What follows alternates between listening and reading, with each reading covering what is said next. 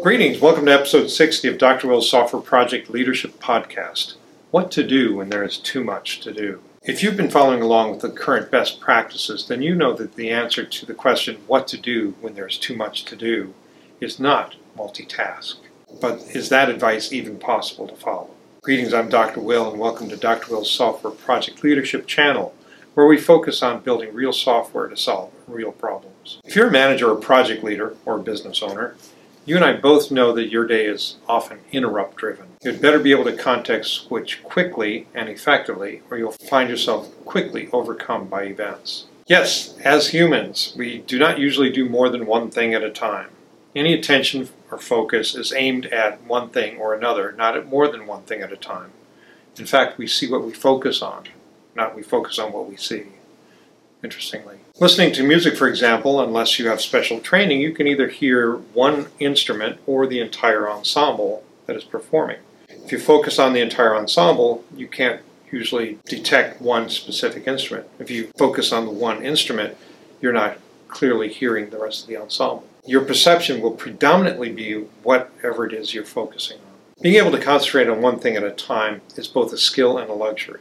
As a skill, then, it needs training and practice. The curse of modern media, beginning with radio and TV in the last century, and exacerbated by the internet and especially intellectually toxic apps is that it has dragged the attention span of the average user or the average human being down to that of a goldfish, like 3 seconds. So for training your ability to concentrate, I advocate playing competitive chess, or working up to it. Competitive over-the-board games can last well over 3 hours. That's 3 hours of focused concentration on one thing. If you've never done it, try it. Do not think that playing blitz chess, like 5 minutes sudden death speed chess, is equivalent. It's not. It's just another source of dopamine that rewards wrong behavior. Somewhat better than TikTok, but not by much. Okay, it's a skill, needs training, but how is it a luxury?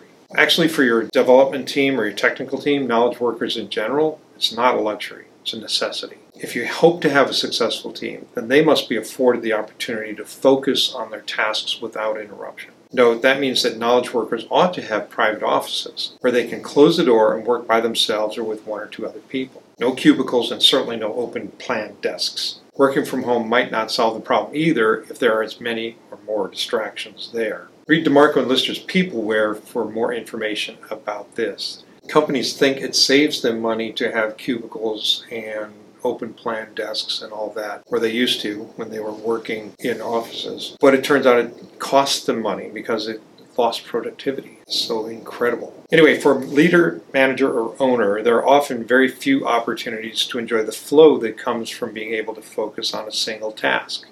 Pointless to criticize somebody who is interrupt-driven for being reactive rather than proactive. That said, a manager, leader, owner should be able to time block some amount of time each day to work on long-term tasks. Interrupted only for actual emergencies like a tornado warning, erupting volcanoes, an impending meteor strike directly on the building, that sort of thing. They're the only thing they should be interrupted for. So the most important task of an assistant who works with a manager, leader, owner every day is to protect that time. If you can figure out how to get a virtual assistant to protect that time for you, so much the better. Managers, leaders, owners need to protect the time and flow of their technical teams so that the important work gets done as effectively and efficiently as possible. That means protecting them from useless meetings, and especially not being the source of useless meetings. And for those of you who enjoy useless meetings or are subjected to them, I've got a set of buzzword bingo cards available on my Etsy store. Link in the show notes below. This channel is dedicated to helping software projects succeed, not just in the short term, but in the long. That's it for me, for you for now. I'll be seeing you. Bye.